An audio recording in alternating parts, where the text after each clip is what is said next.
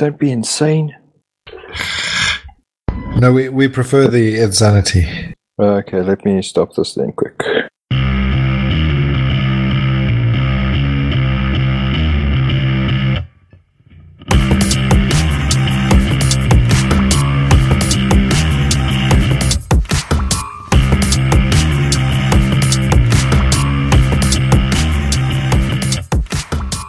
Hello and good evening. Welcome to episode 20 of ZA Dev Chat.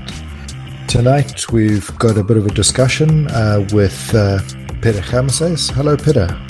Hello from not Lithuania. Oh, awesome. You're going to tell us all about that.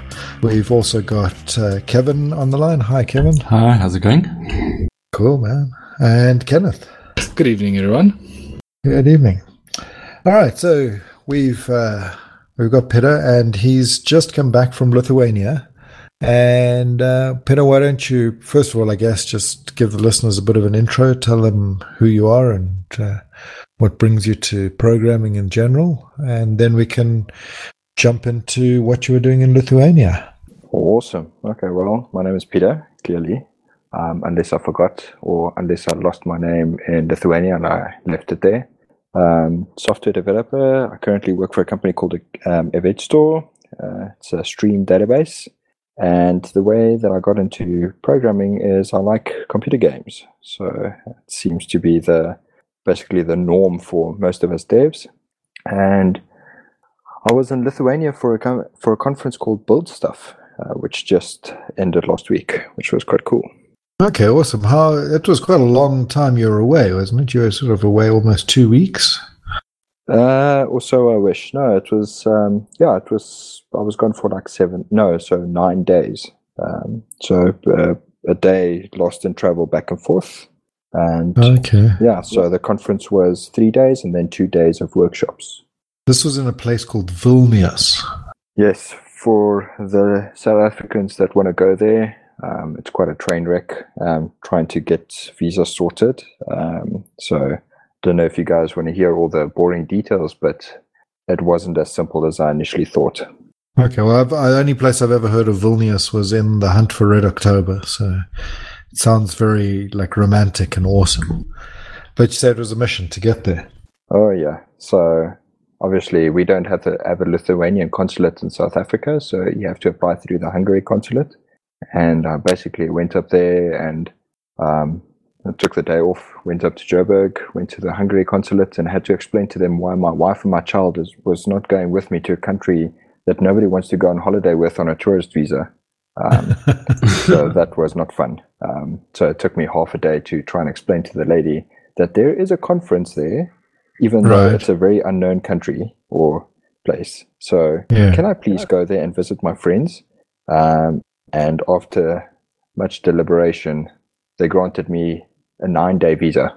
Yeah, I find that like truly weird. Like you have to come in at this time and leave exactly by this time, kind of thing.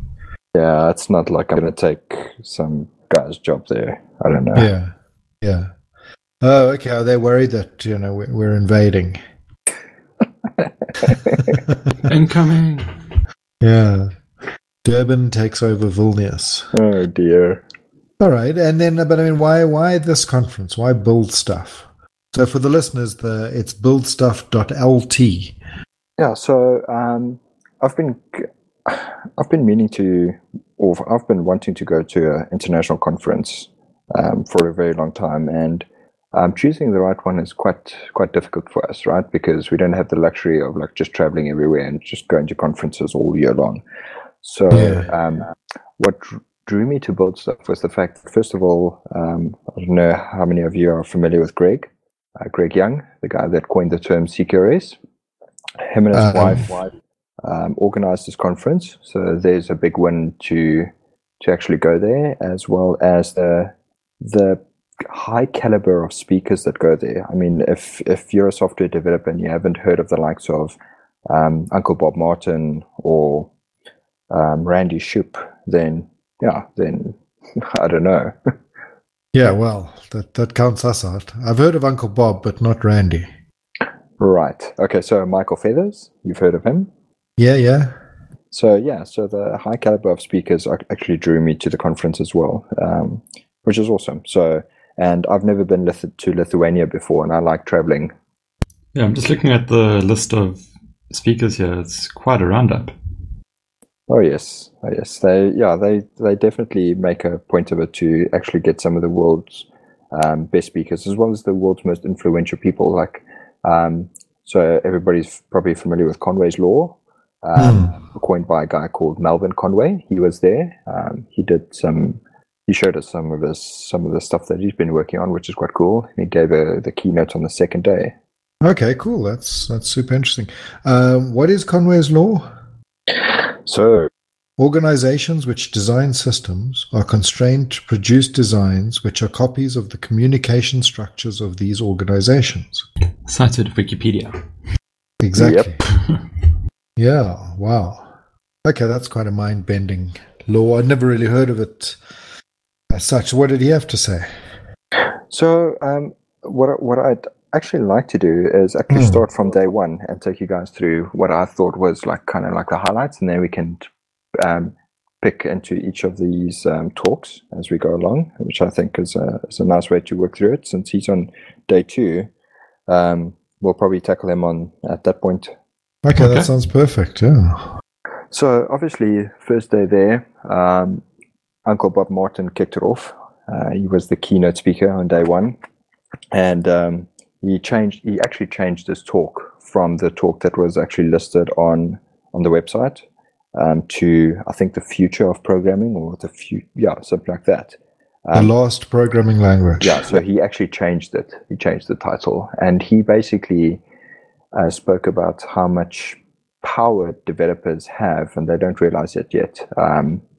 So, like, the takeaways from the talk was basically like he actually started off with going through the history of computers. So he started off with Alan Turing and what his influence in the world of developers, or like the world in computing, is.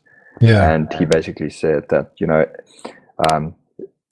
the whole point was that every 5 years, the number of developers doubled since 1950. So we're always in a state of perpetual inexperience, right? Like, is that still happening today? So I actually don't know, because I don't have the numbers, but it was true up until quite recently.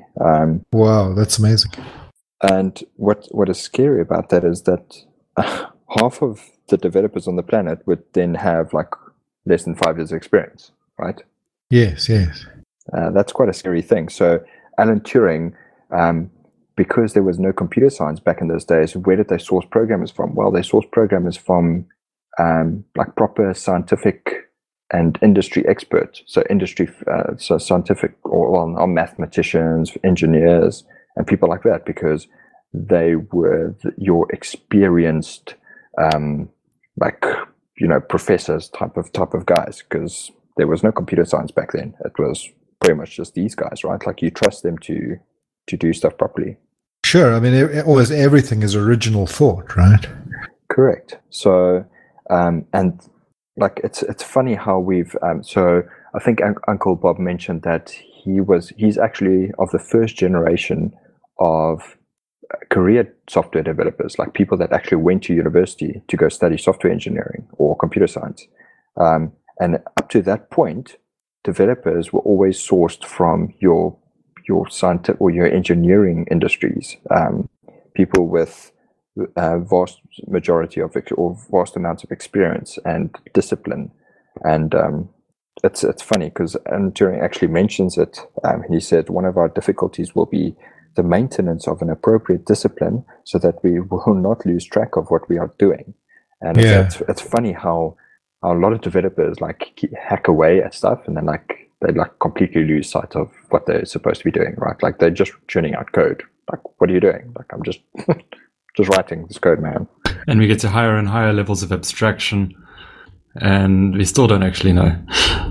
Well, it ties into that quote from Steve McConnell, where he says something like, for him, the IT industry is characterized as being one that never learns from its mistakes.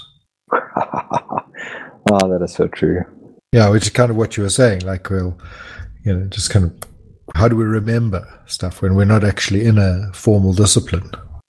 Correct. So it's so basically he kept on he basically set the bar for what is happening in our industry and what our responsibility is in the industry, and what the repercussions is or are of what we are doing. So, for instance, we could end up killing people, right? Like that is a scary thought if you think about it, because if you work in the medical industry or you work in a place where you actually write the software for self-driving cars, you could end up killing people. Like it is something that we have to come to realization with. And I'm not saying everybody's going to end up in that scenario, but it is a scary thought. Well, I think there's like a second level effect where your payroll system doesn't pay somebody their salary. And yes. Like, you may not kill people directly by like giving them the wrong medicine or crashing their car, but you may be a big factor in like making them depressed and so on and so forth, just because your software doesn't work. Oh yes. Yeah, it's pretty serious stuff. Cool. I was just going to say, it doesn't even need to be a self-driving car. Just take silly things like the Toyotas a few years ago already with the failing brakes, where the accelerator had a higher priority in the software than the brakes. And yeah, so not just Teslas. Yeah, and infrastructure type things, water systems, traffic control. Imagine, if the robots were to gridlock a city or something like that. All of that stuff is computer controlled. Yeah, so Uncle Bob's been on quite a trend lately or when I say lately, probably about 5 years that I've been hearing about this of trying to define a profession in software engineering. Sounds like he's still on it. Yeah, and it makes sense. Like if we don't come to a realization and we don't formalize standards and stuff around what we are doing, we at some point we're going to be held accountable for what we're doing. Right now, it's like kind of like, I just write the code and I produced the wrong thing. It's a bug. I'll just fix it. And wasn't there that thing about the VW's, the mission, the code being buggy in the missions? That was done on purpose. That was blatant misengineering and abuse of power. And that's exactly what Uncle Bob Martin touched on. So who's accountable? Like, what's the repercussions of that for the developer that actually made that mistake, or not made the mistake, but intentionally defeated the ends of justice? Yeah, sounds like a criminal act, right? Correct. So, So basically, the takeaway from that keynote was like you can't just be like this developer that just sits and hides behind your desk anymore. You have to be accountable for the software that you write, and it's not always the case. Like there's large corporations where you can just turn out code, make mistakes, and there's just no accountability. It's interesting. So you kind of have like a programming license. Are you licensed to code, man? And it's actually not that far-fetched of a thought. Very similar to other industries where if you're an engineer, you have to be a certified engineer to basically sign this thing off as being sound, right? Yeah. Like you have to be able to demonstrate basic competency. Correct. Yeah. Do you think that we would ever be able to agree on what constitutes basic competency? I'm actually not so sure. Yeah. I'll just ask, how long did it take to finalize HTML5? If we can't agree on something like that, I don't think there's much hope of standardizing on like what defines competency in software engineering. I don't think it's so much competency with technology or the what's known, but it's more about competency around making sure that the code that you produce is tested under certain circumstances, and that could be done in any kind of tech. Well, so that was a keynote. What else? Yeah. What else happened on day one that you'd like to draw attention to? Okay, so for a very long time, I've obviously wanted to see a whole bunch of other speakers. Never got the privilege of actually seeing Ayinde Rehin, or better known as Oren. Is he better known as Oren? Depends on who you talk to, I guess. I heard at one point he got a flight or something booked in the name of Yanda Rahin, and obviously couldn't board it. Or it might have been a hotel reservation or something like that. I suppose that's the trouble of living a double identity. So yeah, I went to his talk. It was quite cool. It was basically around his experiences in building distributed databases. To be quite honest, there isn't much to take away from there, apart from, like, you can go read most of the stuff in the docs. And as far as I know, some of the videos have been recorded and they will be available online. But it was quite cool to actually see him talk and hear his experiences building RavenDB and the likes. Okay, cool. So that link I pasted, which is I think it's your schedule, your personal schedule. It's quite a nice site which tracks your personal schedule through the conference. Correct. Yeah, it has links to all the talks. If we could put that in the show notes, the listeners can then track along as well. Yeah, no, definitely.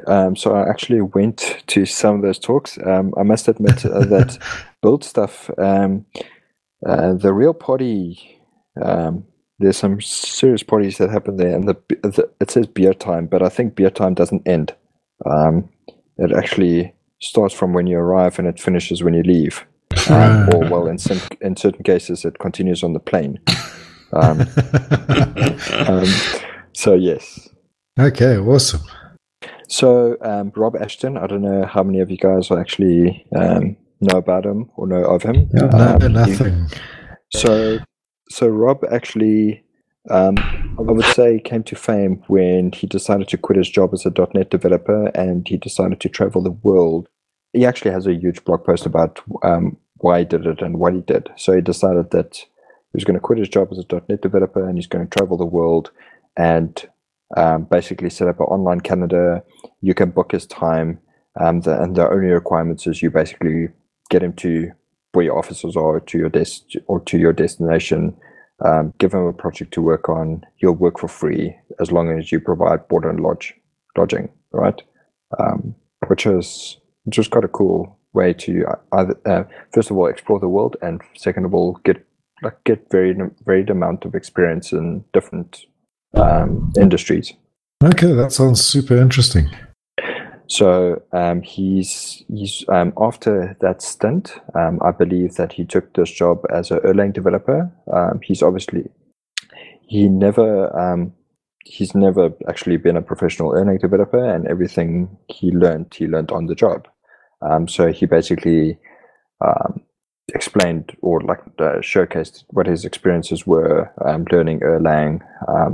What you should do, what you shouldn't do, which was quite an interesting talk, because most of the stuff you can actually take away and use and apply on other languages that you start learning. So, for instance, don't go and rebuild scripts that a guy that's been working with Erlang for a couple of years have developed, because he clearly knows something you don't. And starting off, you're far better just like cloning his repository and using his scripts to scaffold an Erlang application.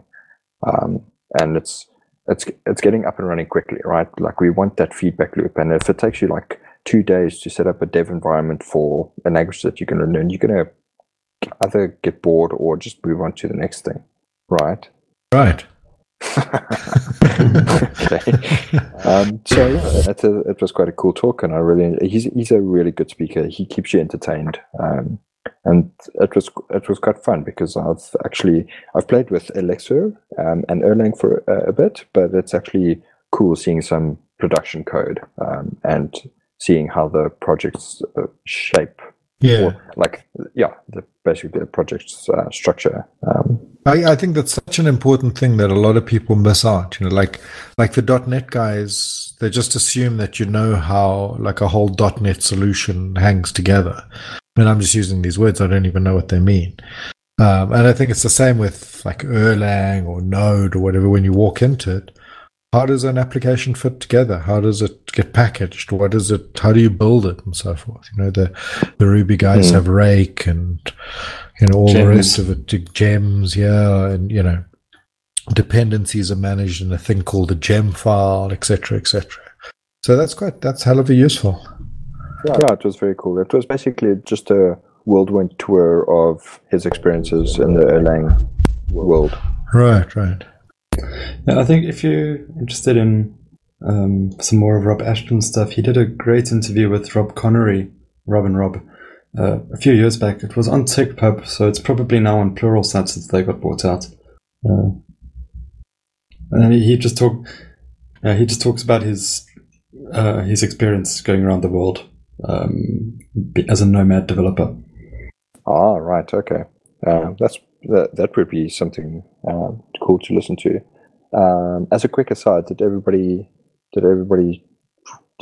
read the Twitter storm going on with Rob Connery and Troy Hunt? Oh, The Udemy thing. Yes. yeah. I just saw the blog post. Shame, man. Anyways, moving right along.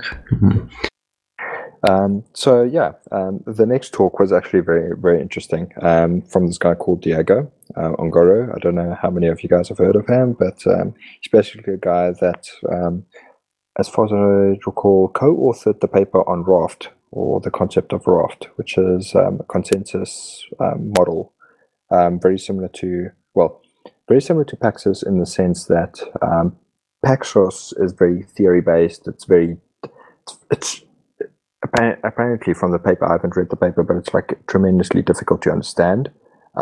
Whereas Raft was developed to be, first of all, understandable and then very practical to implement. Awesome. Perhaps just for a bit of background, can you explain what Paxos, Raft, what that's all about? So, I can read you the summary, and then I'll try and explain in layman's terms what, first of all, I understand, and we'll take it from there. So consensus is a fundamental to building fault-tolerant systems, but it's poorly understood. We struggle to build a complete system using Paxos, so we developed the Raft consensus algorithm to be easier to understand. Since releasing our first paper, Draft, in 2012, Raft has become implemented in dozens of libraries and systems. So the problem with, for instance, distributed systems is the fact that you basically have to come to an agreement of what you consider to be a right. So, for instance, let's take, for example, a distributed database. If a write gets sent to me in let's say a 3-node cluster, what needs to happen is the cluster has to come to a consensus as to whether or not it's a confirmed write. So 2 of us 3, a quorum, need to confirm the write, and then that is deemed a write. So if the node dies and comes back up, you are ensured that write that you got an acknowledgement of is durable, right? Like it's there. And that's basically what the consensus algorithm is all about. Is the consensus about writing or reading? Isn't it about reading? Correct. So the idea is that in the distributed system, as far as I understand, like you can continue even though you sort of disconnected, but you've got some idea of being able to say what is the truth when somebody asks for it. Correct. Yes, that is 100% correct. Yeah. A nice analogy, I think, is those scenes in spy movies whenever the good guys are about to infiltrate somewhere and they all like sync their watches, right? Which seems so easy. They all like sync their watches and then they rush off into different parts of the building and somehow manage to like pull off these incredibly complicated things at precisely the right times, even though they're in different parts of the buildings. And even though the situation changes all the time around them, they're still able to coordinate their activities. And I think consensus is that idea of coordinating activities in a distributed place. But it's not as easy as the movies make it out to be, right? Yeah, correct. So actually a nice description on consensus is from raft.github.io. And they basically explain the differences as to why it was needed to come up with another type of or like something very similar to Paxos. And yeah, that's obviously a lot better than I could do at explaining the need for it, as well as the visualization that they have there, is because pictures is worth 1,000 words, right? Yeah, those little raft scope images are very cool. Yes, they are, and it basically explains exactly what his talk was about, and he actually used these demos in his talk. Oh, okay, cool. So do you feel like you know what all the stuff is now? No. Yeah, that's the problem, isn't it? Yeah. So, but that's the one thing about conferences, right? Is that you plant a seed, and you go back, and you know this, you know it's there, and I think that's the first part of any battle is won, right? Like when you want to do something, and you have all the tools. You don't just have this hammer; you have a whole tool belt. Okay, yeah. And you come back and you whatever's kind of stuck in your head is something that you're going to go and investigate further. Exactly. Yeah. Being inspired. Yeah, that's another thing, because it's odd when you go to conferences, you come back with this renewed sense of enthusiasm and passion for what you're doing. Yeah, I'm going to take over the world. I'm going to delete my whole code base and start over. All these thoughts, right? Yeah, no, I think it's speaking for yourself, drinking beer. Speaking for yourself. Drinking beer. I'm with you there, man. So yeah, it was quite cool listening to him talk. Like, what better than to hear it from the horse's mouth? Yeah, that's the one thing that's so awesome about. Like, I think going to a conference that draws so many high caliber speakers is that you tend to get it straight from the horse's mouth, which is quite cool. Are they going to do build stuff again next year in Lithuania as well? Correct. Even though it's so terrible, but the beer's good, right? Yes, the beer's very good, and so what they've actually done this year for the first time is actually had like a build stuff encore, and they did that in the Ukraine. Okay. So that was Build Stuff Ukraine in Kiev, I believe. Okay, interesting. So it's expanding. They're turning into the Borg. Wow, cool. So yeah, because then you drank a whole lot of beer. You can't remember what happened. So it is actually on this evening where things went a bit bare, but we'll get to that now, and then you guys can cut it out right after I said it. But of course we will. Of course we will. So the last talk that I actually went to was Greg Young. So he spoke about something called Private Eye, which is a project that he's been working on for a while. And he actually did the first showcase at the London developer or the London F# developer user group in February this year, I believe. And it is basically a profiler. It started off as a profiler, profiling your .NET code from an F# REPL. Okay. So you can just let that sink in for a bit. Yeah. So say again, profiling your code from an F# REPL. Correct. So profiling your .NET code from an F# REPL. So imagine being able to spin up your application somewhere, right? Okay. And you say, use this profiler. Okay. So with Mono, what you can do is you can say, use this profiler. And what you can do with Private Eye is you can actually connect to a profiler session, right? Okay. So you open up a TCP connection, and then you can start querying the information that comes out of the profiler. So you can say, like in F# is, you can say, get me the most called methods. So this Private Eye thing's got wrappers over all the like on the wire profile information, and you can start querying it and working with it, basically. Correct. So it hooks into the low-level .NET stuff, right, and it basically feeds the information over the TCP to you. So what's nice about it is that the nature of how you actually query the data is quite interesting. So, for instance, we have the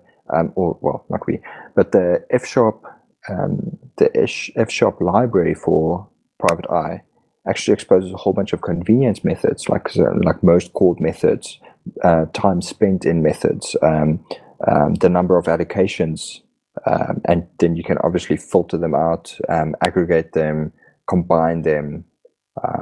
It's a cool way to think about how you profile your code, actually. So this gives you kind of functional transformations over your profiling information. Correct. So the profiler, does that get hooked into Mono or into your runtime itself? So there's two versions of the profiler backend. As far as I know, there's one for .NET CLR, and then there's one for Mono. So they both hook into their respective runtimes. So yeah, like I said, it's actually quite a cool way to think about code. And there is a demo on privateeye.io, and it is currently an open beta, closed beta. So it's kind of like you go to the website, you sign up, and you get an invite, and you get access to both the Windows as well as the Mono profilers. And as far as I know, they're busy working on self-profiling as well. So imagine being able to open up your F# REPL, and you can say, cool, start the profiler,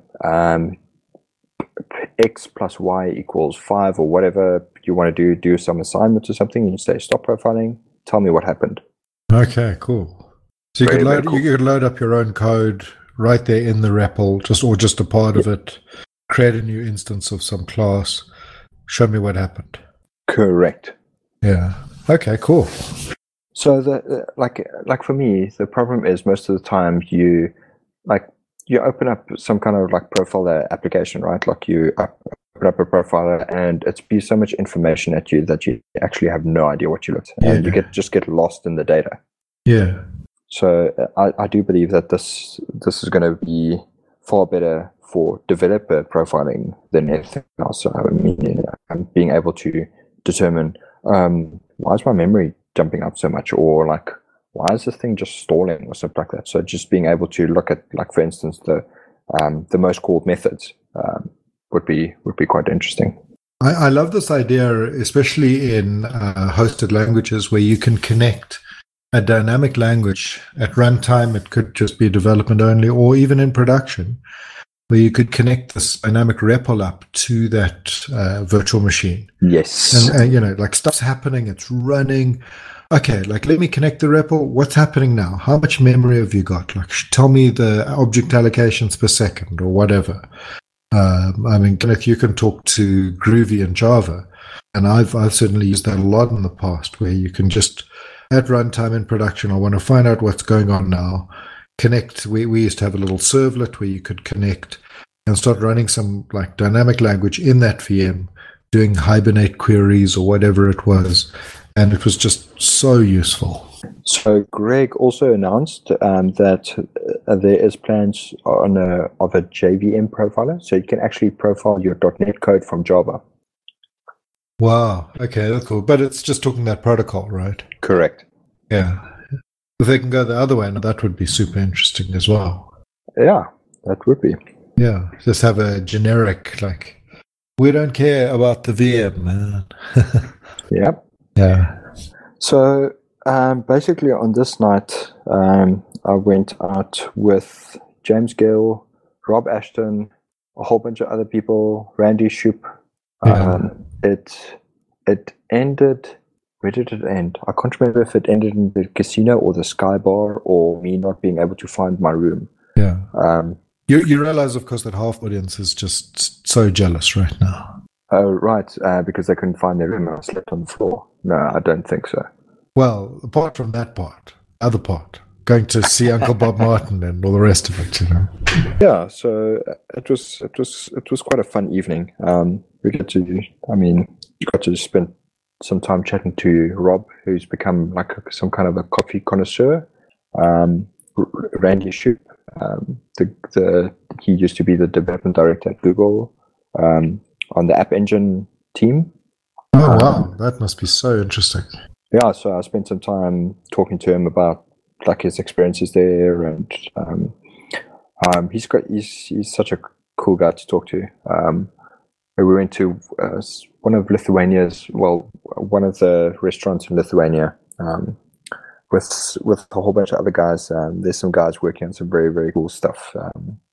I can't remember what that app was, but it was basically like a monitoring thing, but it was done in like WebGL. It's like absolutely fantastic. I'll try and find the link and I'll ask you guys to put in the show notes, but it's definitely something to look out for. It's basically being able to visualize your application or your infrastructure in 3D, and then they determine with like some very smart algorithms and stuff like that, which of your services are like not performing great, and they can actually say that this service is down because of that service. Yeah, right. So it's such a slick way of visualizing. I want to solve that problem performance. so bad, man.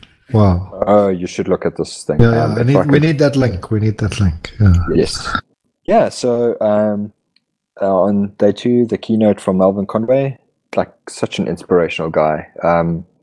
Whenever a guy of his age goes to a conference and you actually see him attending the conference itself. So he was actually in a couple of the talks that I went to, for instance, the Unikernel talk.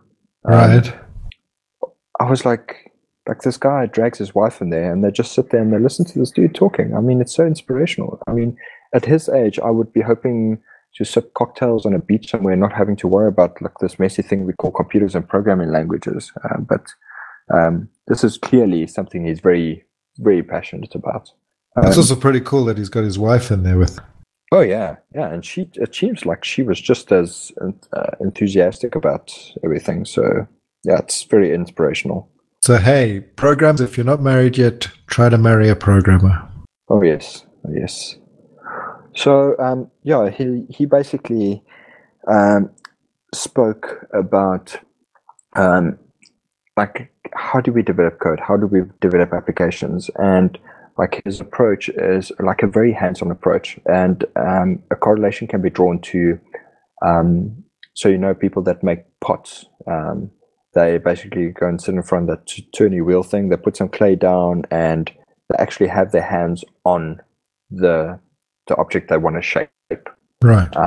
And the analogy was drawn that we should actually be the same, right? Like the tool should be invisible, but you should be working with the outcome. So he basically gave us this demo of a prototype he's been working on, and it is so slick. I mean, this stuff is like years ahead of his time, in the sense that. So I'll try my best to give you a text to visual representation of what this thing looked like, so you can get an idea of what he's been building. So imagine a canvas. So you've got an application, it's open, there's a blank canvas, and you've got your standard, like imagine Visio, if you guys have ever worked with Visio. Sure, you got some sort of palette on the one side. Correct. Blank screen. Correct. So you've got like something I call a projector, and that would be like an output device type of thing. Like that would be an application, and you get a blank canvas on the application. Okay. It's just a blank application. And then what you can do is you can drag like an input box onto the canvas, and you connect the input box input to the output in this projection. Okay. And then almost immediately the text box appears on the application on the right hand side, and you can connect like a data source up to it. Okay. So for instance, well actually let's stop with the text Sounds and the awfully projection. like Delphi. Yeah, the only difference is this is interactive, so it is running as you're working with the application. Okay. So it's continuously running. There's a Lisp REPL in the background. So yeah, as far as I remember, everything he did, the application is developed or the prototype is developed using Smalltalk. Oh my goodness! Seriously. Yes. Okay. Yes. And so to Wow. give you guys an idea of how far this goes and how interactive this goes is like, so for instance, you type in the text box on the canvas on the left hand side, and you can actually see it updating on the right hand side, like almost immediately. It is instantaneous, but the thing is, it works both ways. So if you go and type into the text box, you can actually see the data source being updated on the canvas on the left hand side. Yeah. So there is obviously events being propagated back and forth as to what the truth, the source of truth is. What is the real data, or like what is the actual value of the text box? So he goes further and he drops like a drop-down list, and he connects it up to to another projector, and like he types like 3 names into the Options. into the drop down list, yeah, and he connects that up to the text box, and he'll change the name in the text box, and the drop down list gets updated, and the projection on the right hand side gets updated. It's nuts. I mean, it is like I've worked in so many places where they try and develop the application that the business is going to use to develop their own applications, right? Like coding yourself out of a job. And to be quite honest, I've never seen it actually succeed. It always ends up with this hodgepodge, like half-assed like solution, and it just never works. And you always just go back to what you were doing because you just couldn't get it right, and business doesn't know how to work with it. And yeah, so anyways, so he basically what's it, Greenspan's 10th law, right? Oh yeah. So he basically gave a whole talk about like how he envisions software to be built, which is so cool. I mean, the amount of that sounds really awesome. But I thought you were going to say that it's like you're in the Oculus Rift playing some sort of martial arts game with code. Like that would have been super cool. If Melvin Conway did that, I think he would have gotten a standing ovation. Well, Melvin, you can take my idea. Go for it. So I think the points that he mentioned with like this whole experimental development style principles that he basically combined together was Unity. First of all, no translation; it's always on. So the projection that I spoke about on the right hand side, through Transme. So like the tool is invisible. It's you're actually working with the thing, with the output, right? You're continuously working with the thing that you're producing. Immediacy. So the brain immediately understands the result of each change, right? Like you can drag a text box, connect it to the projector. Oh, okay, now I understand what's going on, type of thing. So interactivity, it's like this continuous immediate feedback loop. And I think that's very important. And it's actually a trend that we've seen in the last couple of years, I would say. And it's specifically if you look around. So I'm going to mention .NET or like the Microsoft ecosystem because I do feel that they've been lagging behind slightly in the sense that like when I moved over to something like Node, that continuous or that immediate feedback loop was so satisfying. And you can actually see that they have drawn like inspiration from like the Nodes, the Rubies, all these easy to get to start with languages and runtimes, and they've now included in what they now call the core or the new DNX, DNVM, all these little like command line tools that basically is the little building blocks of how you build applications now. They've tried to lessen the amount of overhead that you have to go through, the cognitive drain of files, start new project, and then it scaffolds so much stuff you actually have no idea what's going on. Instead of just saying, I want a console application. Well, you just need 2 files. You need a package.json with all your dependencies, and you need a C# file type of thing. So you can actually see them drawing inspiration from all these other tools. And of course, the next level up is to have the REPL. I mean, that's where you want to be in that live, that immediate world where I'm changing code. But then it sounds like what he's done, which is super cool, is added a kind of GUI on top of the REPL. Yes. That you see straight away, you're in the visual interactive world as well, not just the code interactive REPL, but a visually interactive REPL. That's super cool. Yes. So after his talk, I went to... I'm not even going to try and pronounce this guy's name because I tried to listen to it, and either I'm very deaf or... Well, okay, no, I am deaf. So it's... Juxti. Moitius Juxti. Yes. Something like that. Something like that. So he gave us a rundown of unikernels, which I thought was really, really, really interesting. So quick poll, do you think they're the future? You think they're going to take over? No, I don't think anything's going to take over, but I do think that, like, also another thing, Docker is awesome, like, right? Like Docker, all the things type of thing. But Docker with unikernels. So right? yeah, yeah, That's what I mean. Inception. Yeah. So because at some point we have to transcend this stuff and move on. We have to build the assembly language of infrastructure. yes, so if it was going to be something, this would be it, right? Because this is as simple as I think you're going to get a library that imitates OS interactions, and you build it into your app, and your app becomes the operating system that hosts itself.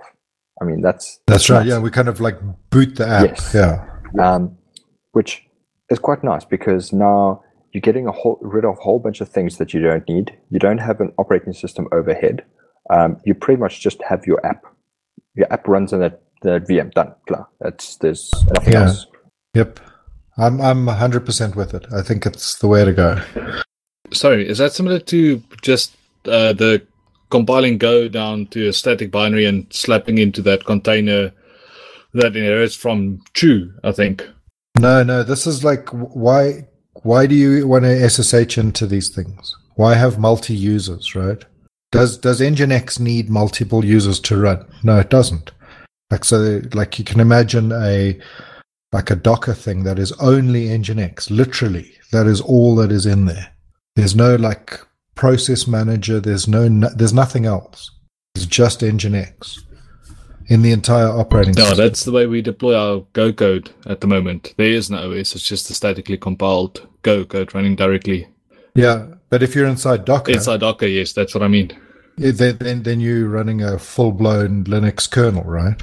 Okay, no, that makes sense. I just wanted to and I think if somebody hasn't heard of unikernels, I've only ever bookmarked these things or add them to my reading list, and that's where they go to die.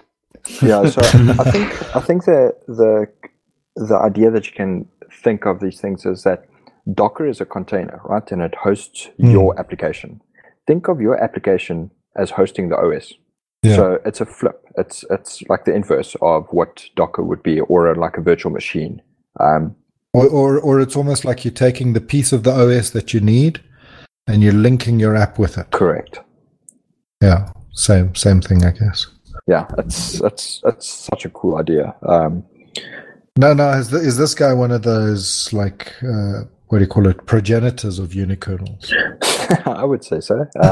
He seems fairly passionate about it. And the other thing is, he works for Amazon, right? So there's a reason he's obviously punting this stuff, is because obviously Amazon supports being able to host unikernels applications.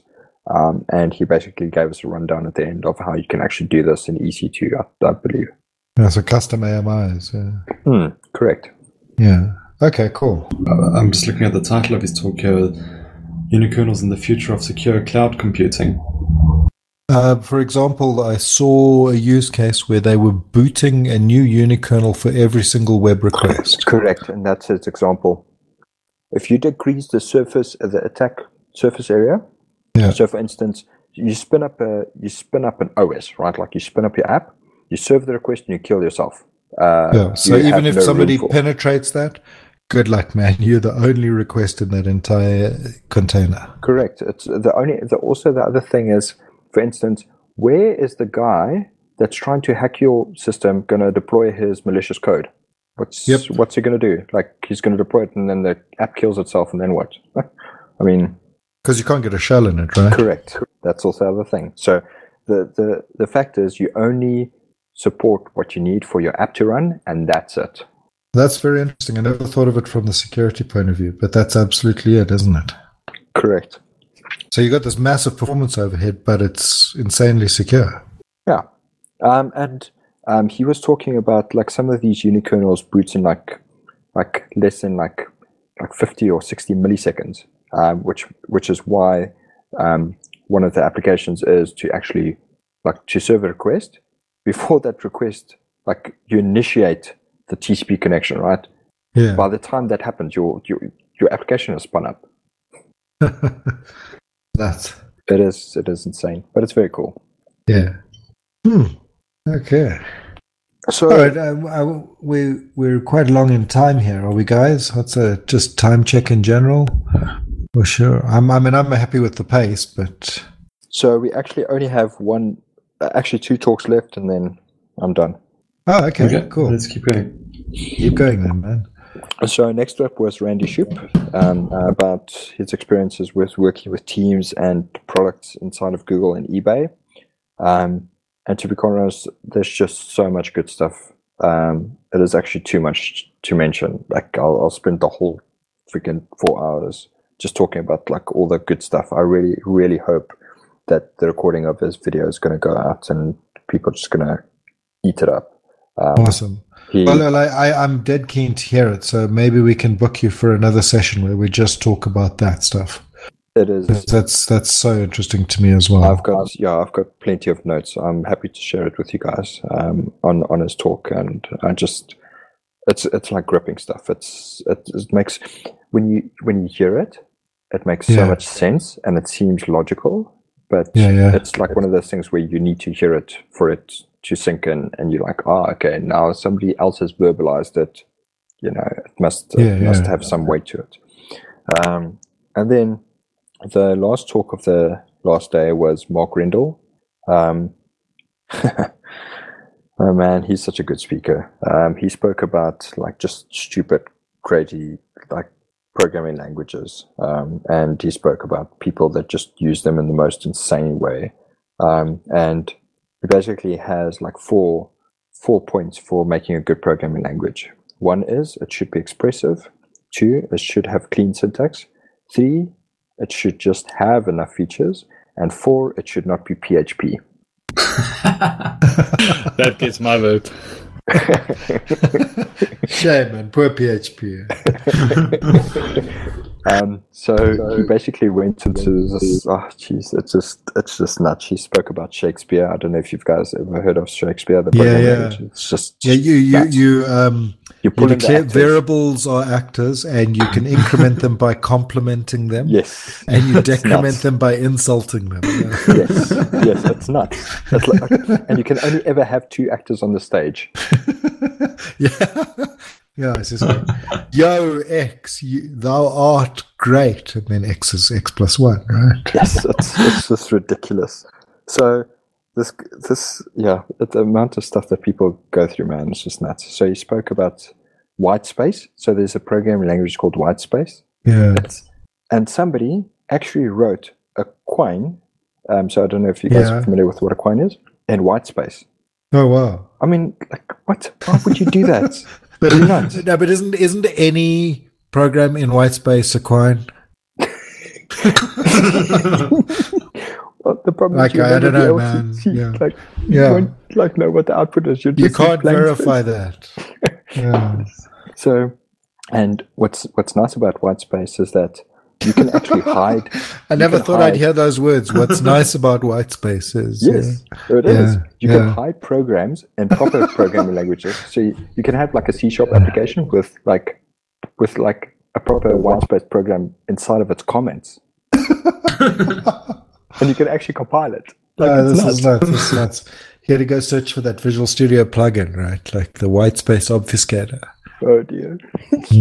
So he went over Ook, which is a programming language for orangutans. It's like ridiculous. It's like Ook with capitals. Yeah, like what's Ook the other one? Exclamation. Cow. There's a language called Cow, which is it's Moo, so it's an octal language, like MOO, but like capital M, lowercase o, capital O. Yes. Like it's very similar to the entire program's read as moo, moo, moo, moo, moo, moo, moo, moo, moo, moo, moo. Yeah, people clearly have too much time. And then there's this programming language called Bfunge. Bfunge. Okay. Yes. So it was a programming language specifically developed to make sure that it was difficult to compile. The language that was as difficult to compile as possible, that type of thing.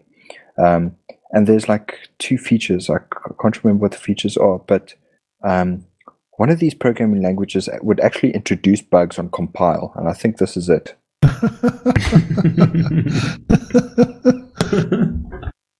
So let me just check here quick.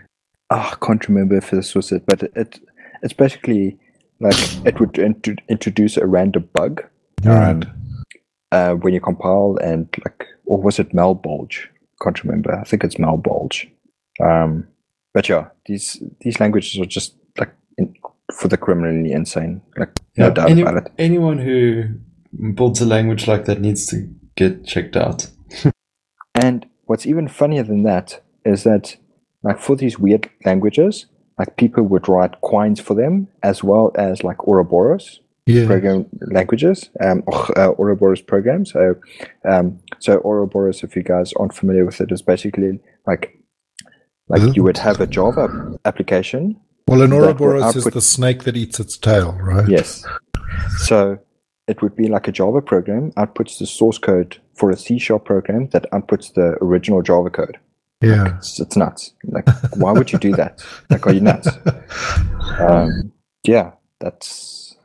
And then what happened after that day is there was 2 days of workshops, which was very cool. Oren did one on building a distributed database. I went to one on Terraform and basically Vault. And was that by the HashiCorp guys? So one of the guys actually works for HashiCorp. So James Nugent, I don't know if you guys are familiar with him. He works on the team at Eventstore as well. Yeah. He works for HashiCorp on the Terraform project. Okay, cool. So went to that workshop. Very, very cool.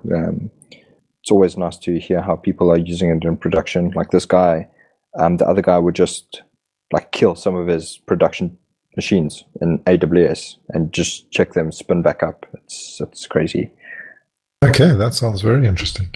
Yeah. So and then that was it. I got on a plane and got drunk.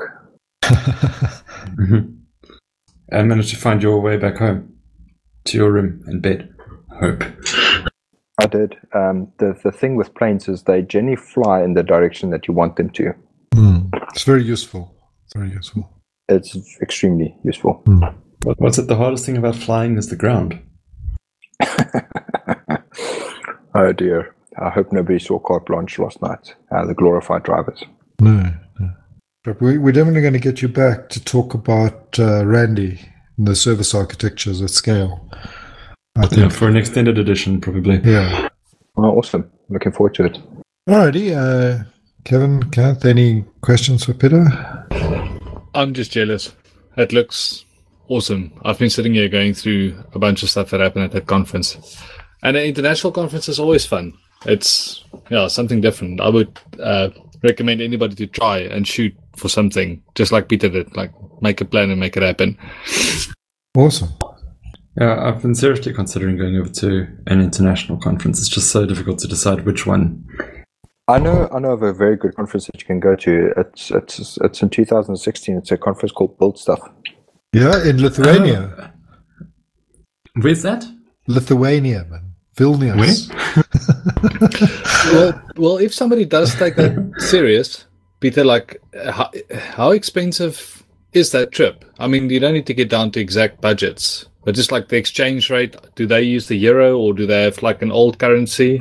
So they actually got rid of their currency, and they actually are using the euro now. Lithuania, if you're planning on going for the full conference plus the 2 workshops, it's going to cost you about 10,000 Rand in accommodation, which is not bad. You can basically work on almost like 1,200 Rand per night, which, to be quite honest, is the standard of accommodation across the world. Like, you can pretty much go anywhere on 1,200 Rand per night, Airbnb or whatever. So the conference hotel is around, you can like bank on like, I don't know, 100 euros a night. And the conference obviously includes your breakfast and your lunch. Supper, you would generally go out with some mates. And then your plane tickets there would cost you around 8 grand. And then the conference tickets, I am not so sure what they are, but I can't remember what the conference price was. But you can pretty much go for less than 30,000 Rand, which is not bad, especially the caliber of people that you're going to see, the connections that you're going to make. The networking is brilliant, fantastic. It's definitely worth it. You can think of it as investing in your career. Definitely. The jealousy. We're just so jealous, man. Turning green here. Yeah. Alrighty. Yeah, well, thanks. I think we've picked up a whole lot of links already during the talk. I don't know, Kevin, Kenneth, if you want to add any extra links. I'd say etcd. It's a great project out of CoreOS. It's a distributed key value store that uses the Raft algorithm. So the CoreOS guys have been punting it hard. Yeah, I think it's the only thing that's relevant. And then go overseas to a conference. Like, I went to Ruby Kaigi a few years ago, and it's absolutely amazing. Just do it. Okay, awesome. That's in Japan, right? Yes, I was in Tokyo. Oh, fantastic. And if you're dead keen, you can try to speak at some of these conferences, and then people will fly you there. Cool. Yeah. So from my side, nothing relevant to the topic, but I'm going to pick two things. One is the Atom text editor. I've been a long time Vim user, switched over to SpaceMax, now using Atom, and I'm really enjoying just seeing how there's such a community around it. Yeah. It's really comfortable to work with. The community's matured quite nicely. So yeah, Atom text editor. Okay, awesome. I saw a nice blog post on kind of turning Atom into Emacs by using ClojureScript under the covers. Well, it's all JavaScript, so yeah, exactly. But now you could get back to a kind of Lisp world, and you could write everything. But the guy was saying that the key bindings and things in Atom were just so much nicer. Okay, I've got to check that out.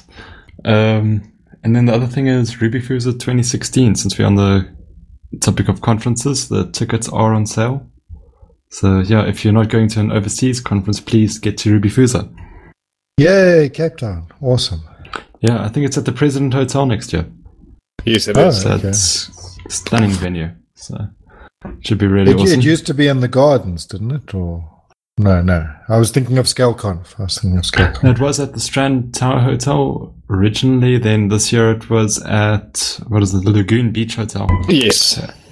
Then next year moving to the President Hotel. Complete with firepool. All right. We were talking about all these crazy languages earlier, and I just wanted to add a link into that 99bottlesofbeer.net website, which has the most crazy collection of languages implementing the 99 Bottles of Beer song.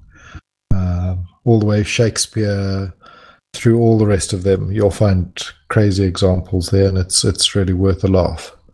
Cool. Well, Peter, thank you very much for being on the podcast this evening. It's been awesome, and I look forward to chatting to you again sometime.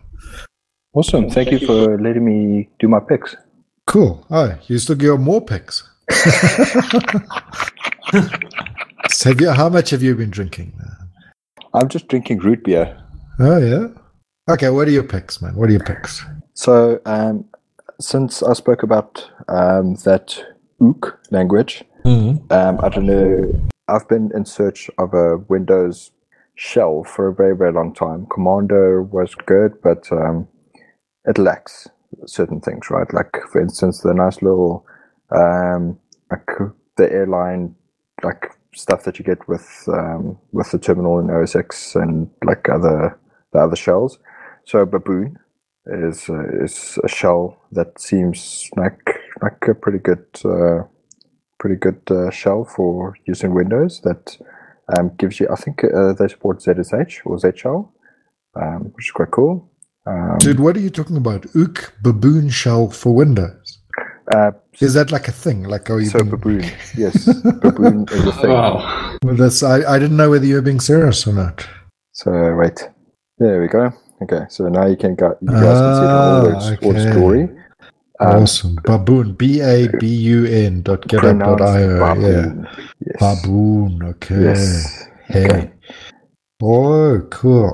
Yeah, so it's very cool. Turning Windows into Unix. Oh, okay. That's what you want, eh? Oh, it's Cygwin. Yeah. Cool, man. Awesome. 20 years later. So the problem is that it's currently very slow, which kind of turned me off of it. But